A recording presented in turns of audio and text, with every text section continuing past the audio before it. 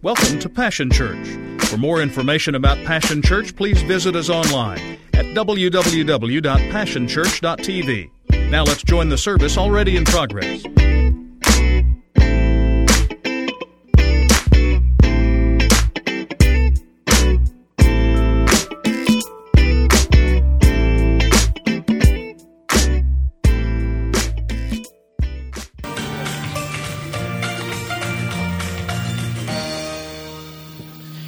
He was all tucked in and his nighttime prayers had been completed. So Mom turns off the little baseball lamp sitting next to his nightstand, which is right next to the little bed that's been pushed up against the far wall. And she tries to exit quietly, hoping that he will sleep, stopping only long enough to turn and repeat the standard routine phrase that they always repeat when she leaves the room, which is night, night, don't let the bed bugs bite.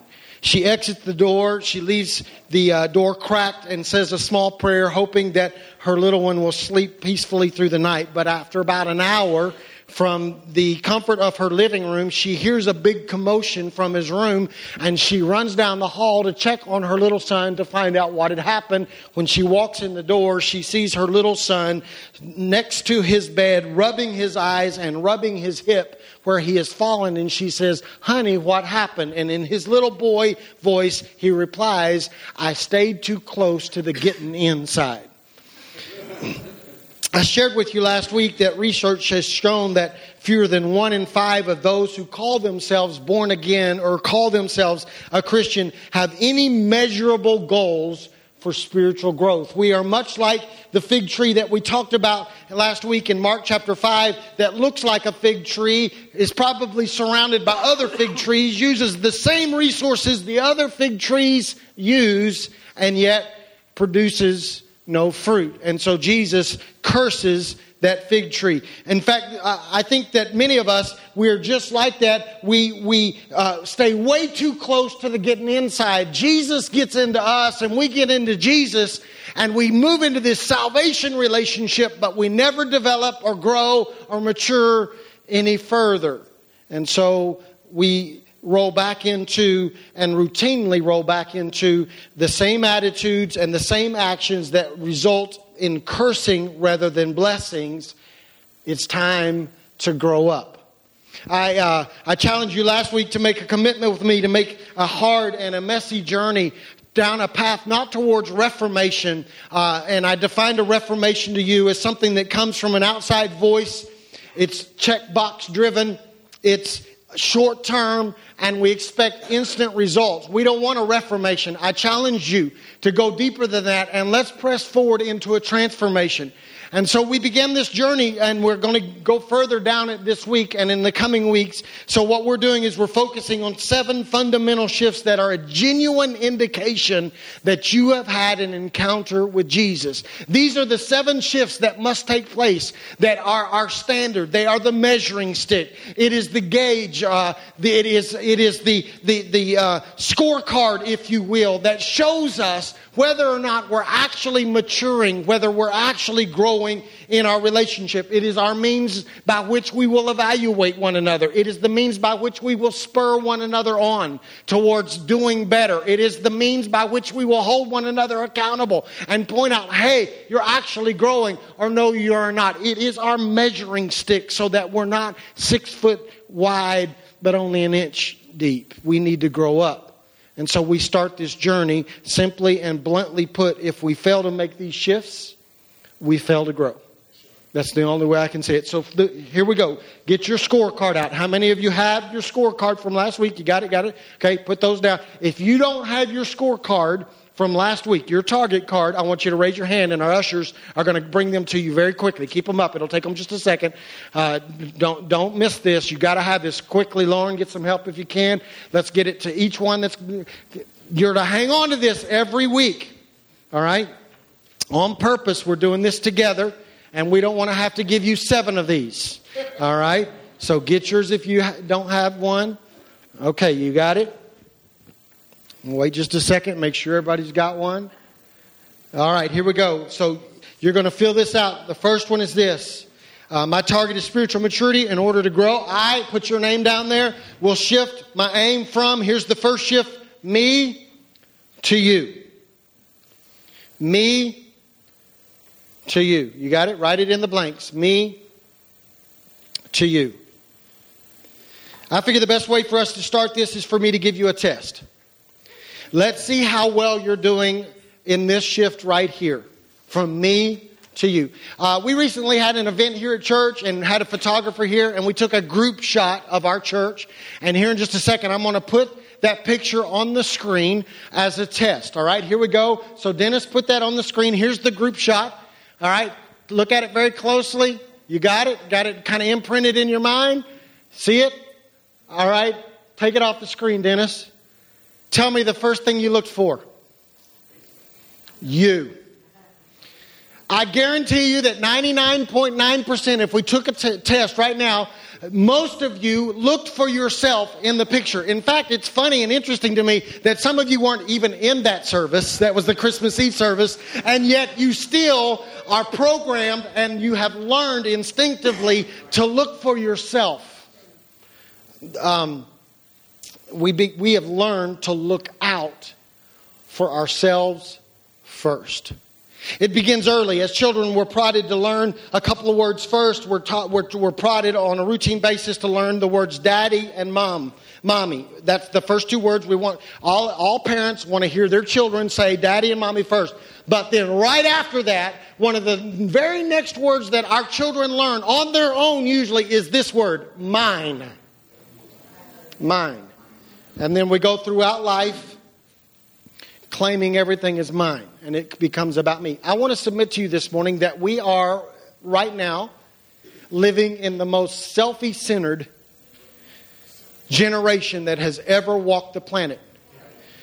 We are self-centered. I want you to notice that I did not say selfish. There's a huge difference. I did not say that we are walking in the most selfish generation. We are walking in the most self-centered generation. It isn't the same thing, okay? So stay with me. Self-centered folks will give sacrificially, they will serve tirelessly, and they will show concern.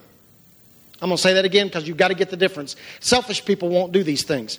Self-centered people will give generously and sacrificially. They will serve tirelessly, and they will show concern. The problem is that self-centered people will do these things as long as it looks good on them.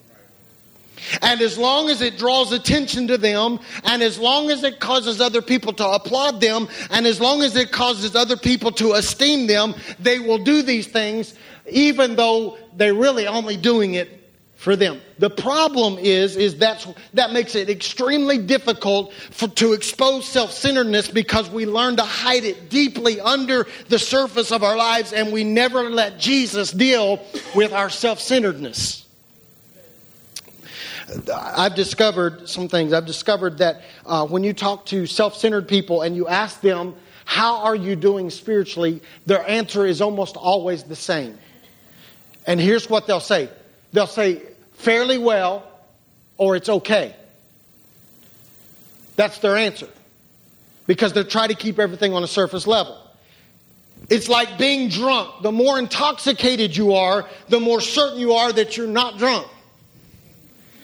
So then what happens is when somebody wants to point out the fact that you're drunk, you will insist even more that you're not drunk. And here's what really takes place. If they continue to insist that you're drunk, you will become offended by the fact that they think that you're drunk. That's a picture of what self-centered people do. In fact, some of you are struggling right now with what we're even talking about because you struggle to point the finger at yourself. And when I say to you that probably 99.9%, and I'm getting ready to prove it to you, of the people sitting in this congregation and holding these microphones are self-centered, it makes you angry and you resist and you will insist even more. No, I serve. No, I give. No, because we hide it on the surface. So let me see if I can expose it to the degree that we cannot deny it. Okay, this is going to be painful. So I want everybody to stand up. And we're going to take a test. I got to pick my iPad up because I'm going to have to sit down myself. When I read the statements I'm going to read 8 statements. When I read the statement that gets you, when it applies to you, I want you to sit down. Why are some of you already sitting down? You already know, don't you? Okay, you're like got the spirit of prophecy and already know what I want to say. All right, if this applies to you, I want you to sit down. Only when it applies to you. Here's number 1. I worry a lot about my appearance. I leave conversations and I worry about how I sounded or looked when I was talking with them. If that applies to you, you can sit down. All right, we got some honest folks in the room. Number 2, whenever I am in a conversation, somehow the subject always comes back to me. Okay.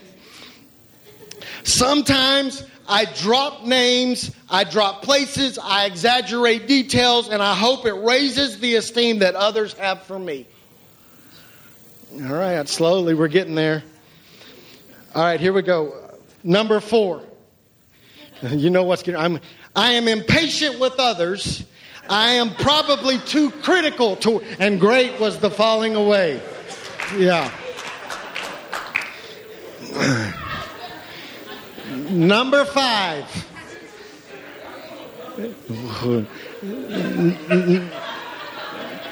Number 5. I don't handle criticism very well. Number 6. I don't admire too many people. I'm not easily impressed. My standards are high.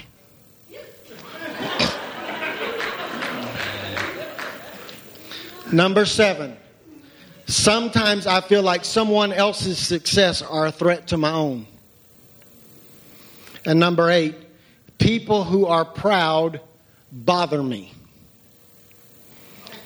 Can I introduce you to... Okay, no, I'm not going to be mean. Y'all can sit down. All right, here we go.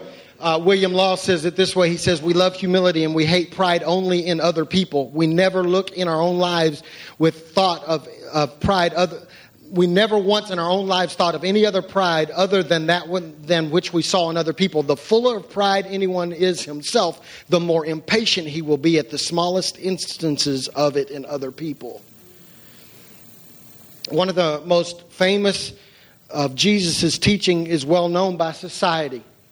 A recent survey was done, and even people who couldn't name the disciples could tell you the basic tenets of this account that I'm going to read to you. In fact, interestingly enough, I was watching Channel 4 News, and in the middle of the news broadcast, someone mentioned the account that we're going to talk about today.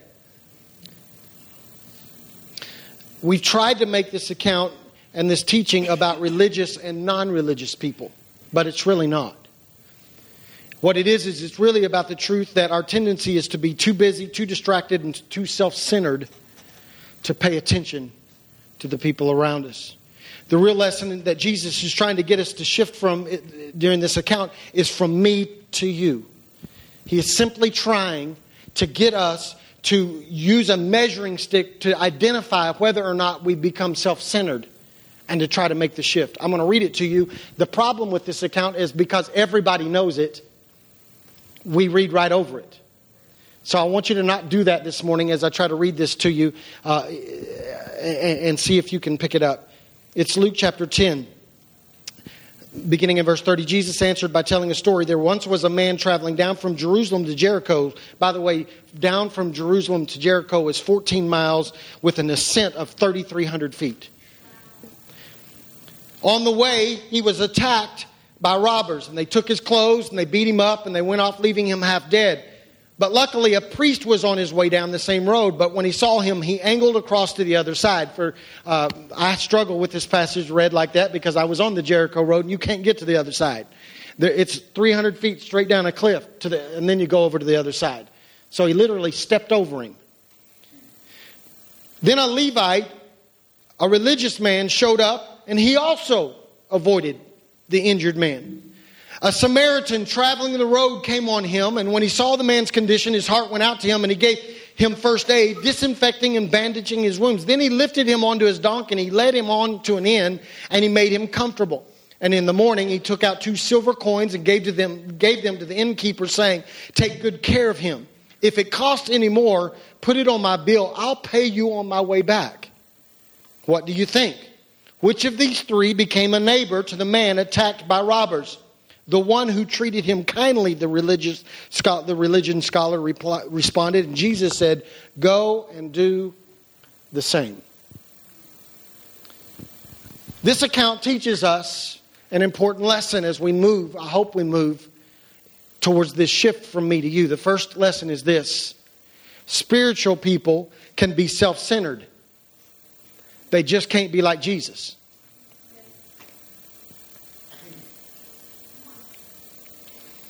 I told you last week that my evaluation of our status as a body, if you weren't here last week, I want to encourage you to go back and listen to what we said last week. I wrote out a rather lengthy evaluation of the climate or the culture or the attitude of what we call our body. Not just this body, but the body of Christ as a whole. I said it was an evaluation, not an indictment. However, I want to shift here and say to you that I think that this passage in particular is a condemning revelation. That church-going, God-loving, rule-following, scripture-teaching, scripture-reading, worship-leading folks can be self-centered. I think it's interesting in this account that Jesus picked out as an example to use as the main two characters, the first two main characters, a priest and a Levi. In essence, what Jesus is doing is, if he was sitting here today and was going to teach the same lesson, what he would do is he would use your pastor, the priest, and the Levites, the ones leading worship, as the examples. And what he does is he says that the pastor and the worship leader literally step over someone in need. You need to understand that what's taken place is that these two individuals have just spent an entire week in Jerusalem. They were on duty. They were doing their religious duty. They were doing what church folks are supposed to do. They didn't get by with just showing up on Sunday like we do. Their responsibility was to be there 1 week. And then they make a shift change. And a new priest comes in. And a new worship leader comes in. So they've done what church people do, but now they've gone to church, they involve themselves in these things that church people do, but they return home with no eye towards or empathy for someone in their path that is in need. And it's against this backdrop that Jesus does something very important. He calls us back to the very core of what should separate us as followers of Christ from everyone else. I need you to understand this morning that all other religions, other than the one that you're practicing right now. Well, I don't like religion. I'm not religious. Well, you're here. You're part of a religion. It's called Christianity.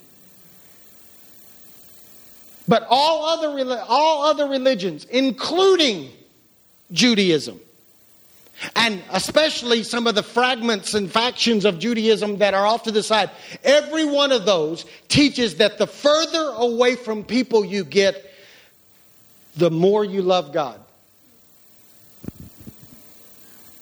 Come on, work with me here. This is not going to be a shouting series, all right? You got to work with me here. Think about the fact that we in ancient days, we considered the most holy people those that went and lived up in a monastery and didn't speak to anybody. What we've done is we've glorified isolation. But Jesus is saying that those who follow him in this thing that we call Christianity,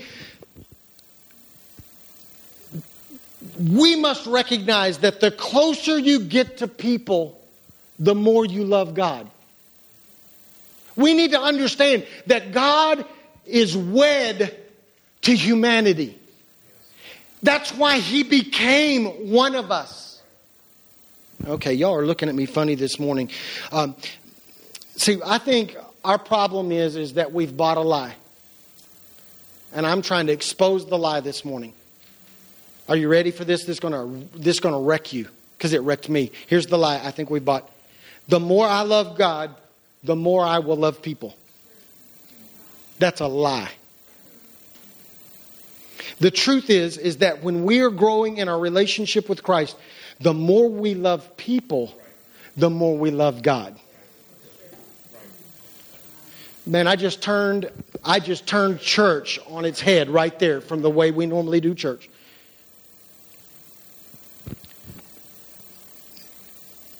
We keep thinking this, and I'm reading a lot because I want to get this right, and I've written it all out. I told Tari I've got more notes for this series than any other series I've ever done. I got 12 pages of notes today. Relax, we'll still get done.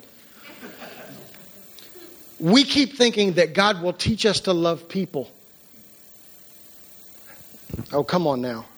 Let's get honest. How many of us have, in the privacy of our own home, gone, God, please teach me to love people. Help me love people. Right? Help me. It's the wrong prayer. The fact is, it's people that teach us to love God. Okay. All right, y'all are struggling. And I've had more time to process than you have.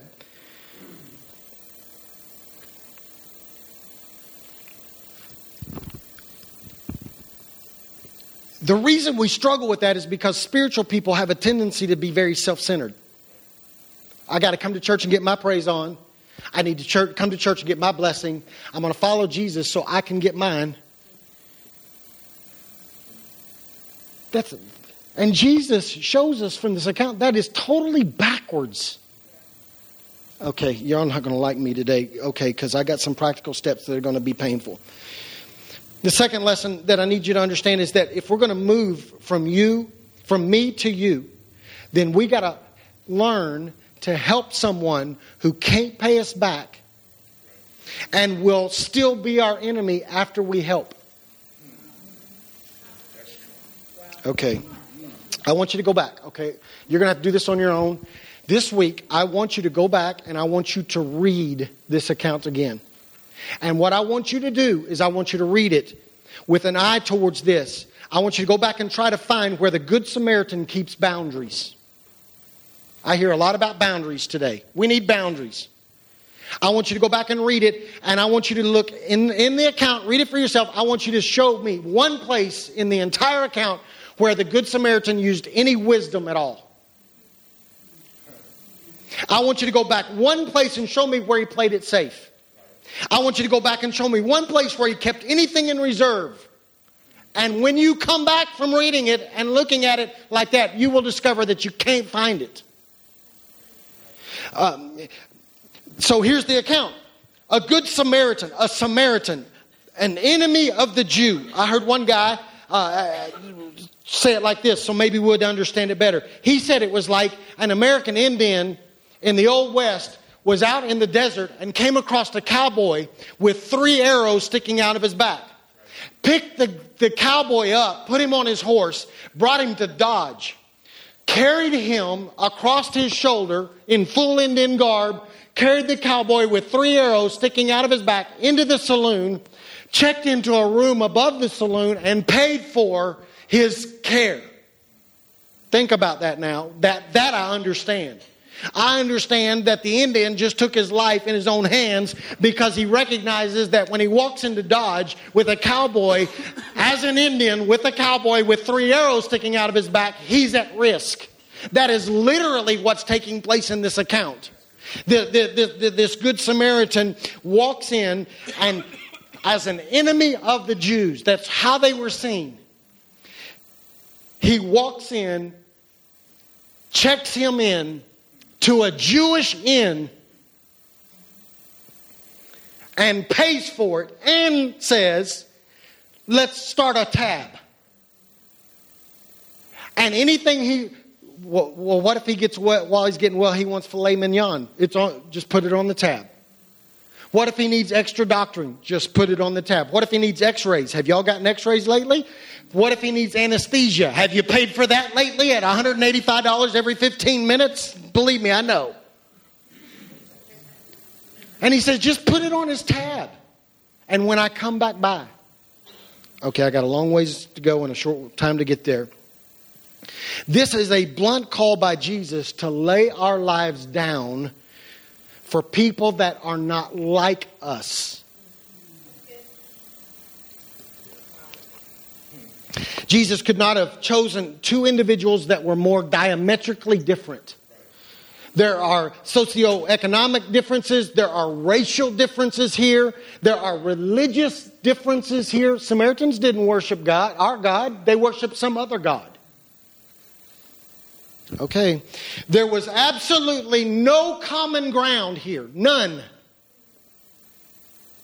And yet what we want to do is we want to hold people back, and we want to keep people at arm's length, and we want to play it safe, and we want to separate ourselves, and we don't want to let anybody get too close, and we don't trust anybody, and we don't want to help anybody, and we want to step to the other side, and when we want to pass by and let somebody else do it.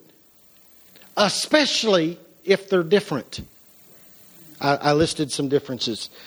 Especially when they're from a different culture, when they're from a different race, when they're from a different belief system, when they're from a different socioeconomic condition, when they're poor, when they're dirty, when they're gay, when they're addicted, when they're a follower of Islam, when they're an atheist, when they're an agnostic, when they're black, when they're brown, when they're yellow, when they're trashy white.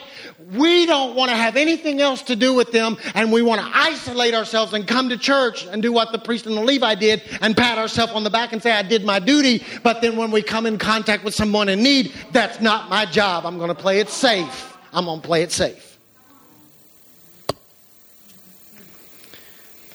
And so we remain separate, and we remain leery, and we remain skeptical, and we remain afraid, and we remain distant, and we remain uninvolved, and we remain unmoved, and we remain unlike Christ. Jesus' account implores us to become the kind of people who will help those who can't help us back. And then he goes one step further, and he's challenging us to help people that after we help them may still hate us and want us dead. I think I've discovered how self-centered people read this account because it's how I read it. I've read this account all my life, and I've had very little issue with this account. I've read it over and over again, and I've had very little issue with this account. You know why? Because as I read it, I put myself in the story. But do you know where I put myself in the story? The one that got beat up. I don't mind this account if I'm the one that got beat up. Okay, y'all not going to like me very much. Because I'm going to just share with you. I've given you 2 tests, and we all failed the second one. So I know we're going to fail this one. Because one of the telltale signs that we're more like the priest and the Levi, and one of the telltale signs that we have failed to make this shift from me to you, is when we want people to go further than we're willing to go. Okay, so this is what happens, okay? I'm just going to tell you how this happens, and y'all can get over it and love me later. So when I hurt, and when I'm sick, and when I'm broken, I want you to stop your world. I want you to pick up the phone and check on me. I want you to spend money out of your pocket, use your resources, inconvenience yourself, adjust your schedule. I want you to go out of your way and check on me. Help me. Feed me. Clothe me. Doctor me. But when you're hurt, and when you're sick, and when you're broken, I'm too busy. And I'm AWOL. Okay, you don't have to like me much right now. I'm just telling you that description, that status, that right there is true for most of us, except for the people we're really close to. Like if I'm really close to them, you can count on me. I'll respond. But let us put a call out that somebody's in need or broken inside this body or outside this body that you don't know. Okay, all right. The Bible says this man was inconvenienced, he was interrupted, and not only that, he made plans to go back and give more later. I bring this to your attention because I think, and I'm going to say it like this so I don't hurt your feelings, I think we are now involved and we are right smack dab in the middle of a generation. I'm just generation as general, so it doesn't apply to you. that have people in it that will film or take photos of a tragedy, upload the information, and then move on. So if somebody's getting a divorce, we'll post that. Somebody's kids run away and causing them pain, we'll post that. We'll make our own judgments about it. Can't pay their bills, we'll make judgments about that too. Okay. There's no compassion. There's no willingness to rescue. There's no instinct to jump in and save. And that is the same exact situation described in the story of the Good Samaritan. But may I challenge you this morning? What if when we read this account, we're not the ones that got beat up? What if when we read this account, that's not the character we are? What if Jesus is saying, I am positioning you inside this story, not as the priest, not as the Levi, not as the one that got beat up, but what if what I'm calling you to be is the one who rescues? What if we're the ones that God sends or positions for the ones who have been beat up? We are so... Listen, Jesus is attempting to rattle us and get us to see what we don't see. We're so fixated on ourselves that we can't see the plight or the problem of those around us. And I'm not even talking about church. We have become numb. We are becoming increasingly harder to move. We are unwilling to interrupt our busy schedules because what we have to accomplish is so much more important than what they are going through or what they have to deal with, and we pass them by. We are not anybody in the account supposed to be other than the one that Jesus sends to help. And so, since I can't be with you the rest of the week to point this out to you, I figured the best hope, the only hope I have is to give you a visible reminder that you can have. I can't be with you 24/7, walk into your office and go, did you see the person you just walked past that was crying in their cubicle and you just went right past them? I can't be with you when you're on Facebook and you're interacting with somebody and there's pain in their post, but you pass by it because you're too busy to respond. I can't be with you this week to say, hey, did you notice so-and-so was missing from church for the last 3 weeks? Why don't you check on them? I can't be with you. So I need to give you a visible reminder. Are you ready? Same visible. This is what I want you to do. Get your right index finger. I want you to put it either inside or under your shirt. Go ahead, do it. Down just above your waist. For most of us, or all of us actually, there's a little indentation there. Can I share with you the theology of the belly button? Do you feel it? That is a visible reminder that we started life connected. Come on. That we were dependent upon somebody else to sustain us. I can't have life unless I'm connected to somebody, the life flowing from them to me. It's a visible reminder that we are supposed to go through life connected to one another, that we're dependent upon one another, that life is supposed to flow from us to somebody else and from somebody else to us. So I just want to challenge you this week. You're going to be the goofiest looking group of Christians on the planet. I just want you to go all week long. Even if you have to show up at work with your finger stuck in your belly button. I'm going to go to Starbucks and stick my finger in my belly button, walk in like this. They're going to think I'm weird. That's okay. If it would cause us to move from me to you.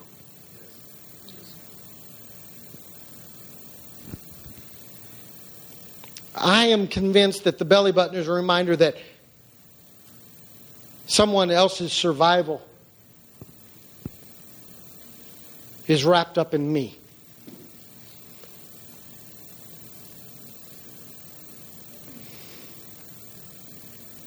I never do what I'm about to do, ever. I think this may be the first time in the history of our whole church history. I wrote a prayer. I never do that. I just pray. I wrote one out this time. I'm going to pray this written prayer over you. And then with the couple of seconds we got left, I'm going to give you 5 practical ways to do what we're talking about, because if we don't make it practical, you'll check it off the list because you filled the blanks. So if we're going to grow, we have to actually practice what we're talking about.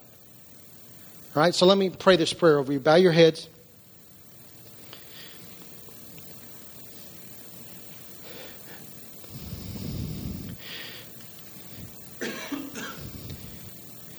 Jesus, we are self-centered. We are self-absorbed. We are self-focused. And we repent. We desire to let you start this shift in us from me to you. We embrace your teachings of loving our enemies, blessing those who curse us, giving to others without expecting repayment. We marvel and we aspire to your example when you stood in the gap and you were more concerned about others than you were about your own pain and suffering. And so you prayed, Father, forgive them. They don't even know what they're doing. As they killed you. Help us, I pray, to move from me to you in our outlook and in our hearts. Now, Father, out of the depths of my spirit, I pray this. I pray that you would begin this shift. It's going to be a painful shift. It's not a natural shift. This is a shift that can only take place with intentional steps. I pray that as I share 5 practical ways to start this shift to take place, I pray that you would challenge us with one of these. We've all failed miserably. We're all guilty. We're so much more like the Levi and the priest than we are the Good Samaritan. So, Father, I pray that what you would do is you would open our eyes and help us to see the people around us that are in need, and that not only would we see the need, we would respond to the need, and we would become more like that Good Samaritan, and the shift would be started, and we will trace it out throughout this year as we watch for those that have been beat up. And we won't look around for somebody else to respond. We will respond. And even if after we respond, they still hate us and spit on us and want us dead, it doesn't really matter. We're responding out of a heart towards you. Father, I pray that over this body we would quit holding other people hostage to the standard of the Good Samaritan while we allow ourselves to play the victim. So now, when they don't respond, we're offended. But then we turn around and we see them in need and we don't respond. I pray that instead we would begin to shift from me to you and our outlook would change. Father, I pray you would accomplish this in our hearts today. In Jesus' name. Amen. The practical applications are scary. You're going to have to take a risk. The people that these steps that I'm going to outline to you in these 5 practical ways that you can start this journey are going to take you into contact with some people that you may not be used to. They probably won't pay you back. In fact, chances are they won't even say thank you. They may take advantage of you. But I need you to remember that as we leave today, as we go down, Scripture says that He went down. We've been on the mountaintop. As we go down, that's what happens when we leave church on Sunday morning. We go down. That we need to take these shifts or chances as we try to make this shift. We've got to do this. This has got to be intentional. I'm telling you right now, I just literally wasted 45 minutes of your life. If you don't do one of these 5 things, wasted it, because it won't matter. The only the only benefit you will have out of an entire 45 minutes is you will have filled out 2 blanks on your card. That's it. Nothing else. Wasted. Not worth coming to. Unless you do one of these 5. Here are 5 ways that you can begin this shift. Number 1, I want you to pick one of these. Number 1, make a concerted effort in conversations to keep the subject on them, not us. Number 2, this is going to jack with some of you so bad. Number 2, I want you to attend church over the next few weeks and months with the sole purpose to see someone who needs help and respond rather than coming to church for my blessing. Here's the part that'll mess with you. I want to encourage you to come to church and don't even look for God. I guarantee you there won't be another pastor in all of America that will have just said that. I want you to come to church for the next few months, and I don't even want you to show up here looking for God. Instead, I want you to look for people. I don't even want you to come to worship. Some of you ain't going to have any problem with that. That's a whole nother message. Because what I want you to do is I want you to show up instead to see someone in pain and see them hurting and in need and respond. And then I will make this submission to you. I would venture to say that you will encounter God and your worship will be deeper than it's ever been and more meaningful than it's ever been, even though you didn't come looking for God or to worship. Okay. 3, go to work every day for the next few weeks with an eye towards the fact that God has sent you to work to help somebody that may never come to church. In fact, I don't want you to go to work for money or for self-fulfillment, but to find the one who's been beaten up. Look for the beat-up soul and come to this conclusion. God put you there for them. And they may never say thank you. And they may not even like you when you're finished helping. Number 4, find someone to encourage. Intentionally target somebody. Be intentional about it. The scripture says he lifted him up, put him on his donkey. You are going to have to go out of your way and open your mouth and encourage somebody.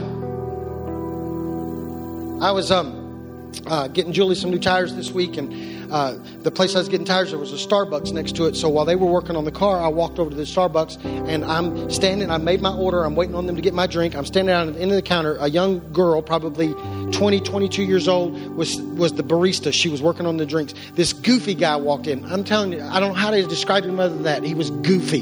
He was probably 26, 27 years old. Absolutely couldn't miss it. He was single. He was goofy. All right? Goofy. And he waits on his drink. And when he goes to pick up his drink, I could see it coming. He picks up his drink. He stops. He looks at her. And he gets that big old goofy grin on his face. And he goes, I just need to tell you, you're beautiful. No. And she's like, thank you. No, really. He stopped her 3 times. Really? You're really pretty. Like really, really pretty. She wasn't all that, but still, he thought she was pretty. So here I am. I'm watching this whole thing unfold. He gets his drink. He walks out, and I'm waiting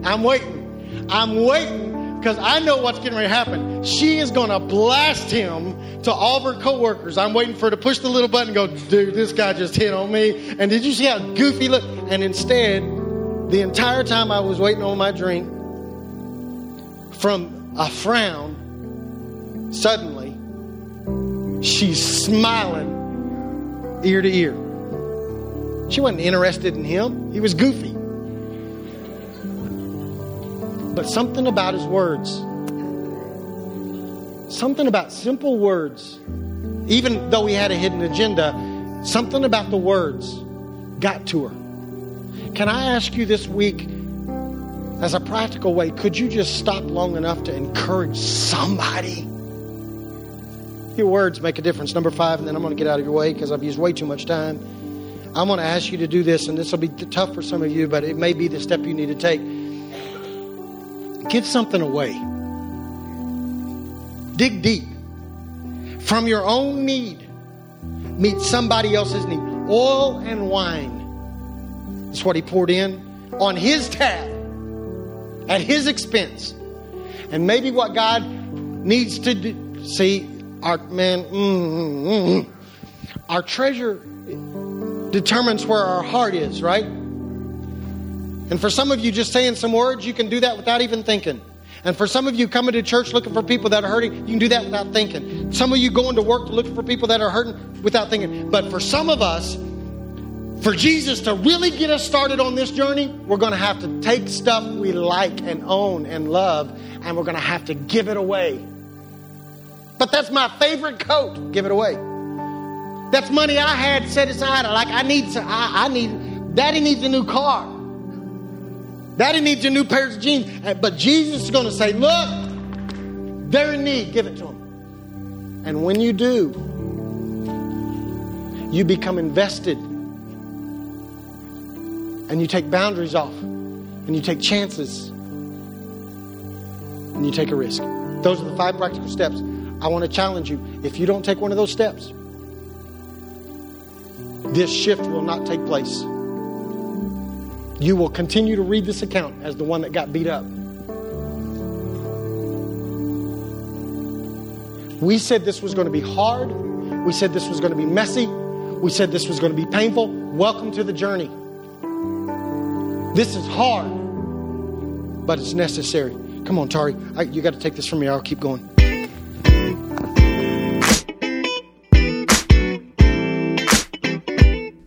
It's been a privilege to have you join us for this time of ministry. To find more Passion Church resources or to make a donation online, visit www.passionchurch.tv. Remember, you can't live without passion.